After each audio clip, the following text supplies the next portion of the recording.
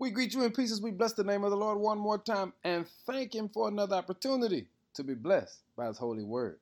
Our word for the day is make your move. In James chapter 4, verse 8 says, come close to God, and God will come close to you.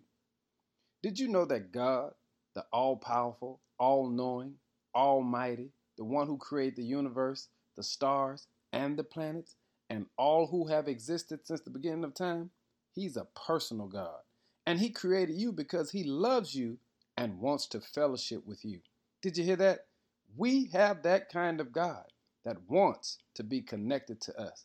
And all you have to do is draw nearer to Him. And no, He doesn't stand back and wait for you to reach Him.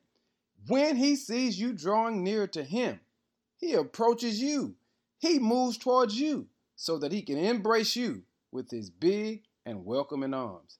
And all you have to do is be still and know that He is God. Here's what I'm saying. Just make your move. Whatever you're dealing with, make your move. He can handle it. Whatever's holding you back, make your move. He can handle it.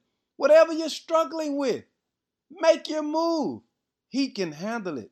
Because you need to know, all God is doing is waiting on you to draw nearer to Him. Hey family, make your move today. Let God know that He is your priority.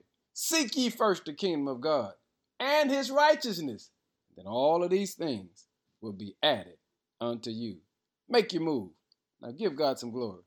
In Jesus' name, amen.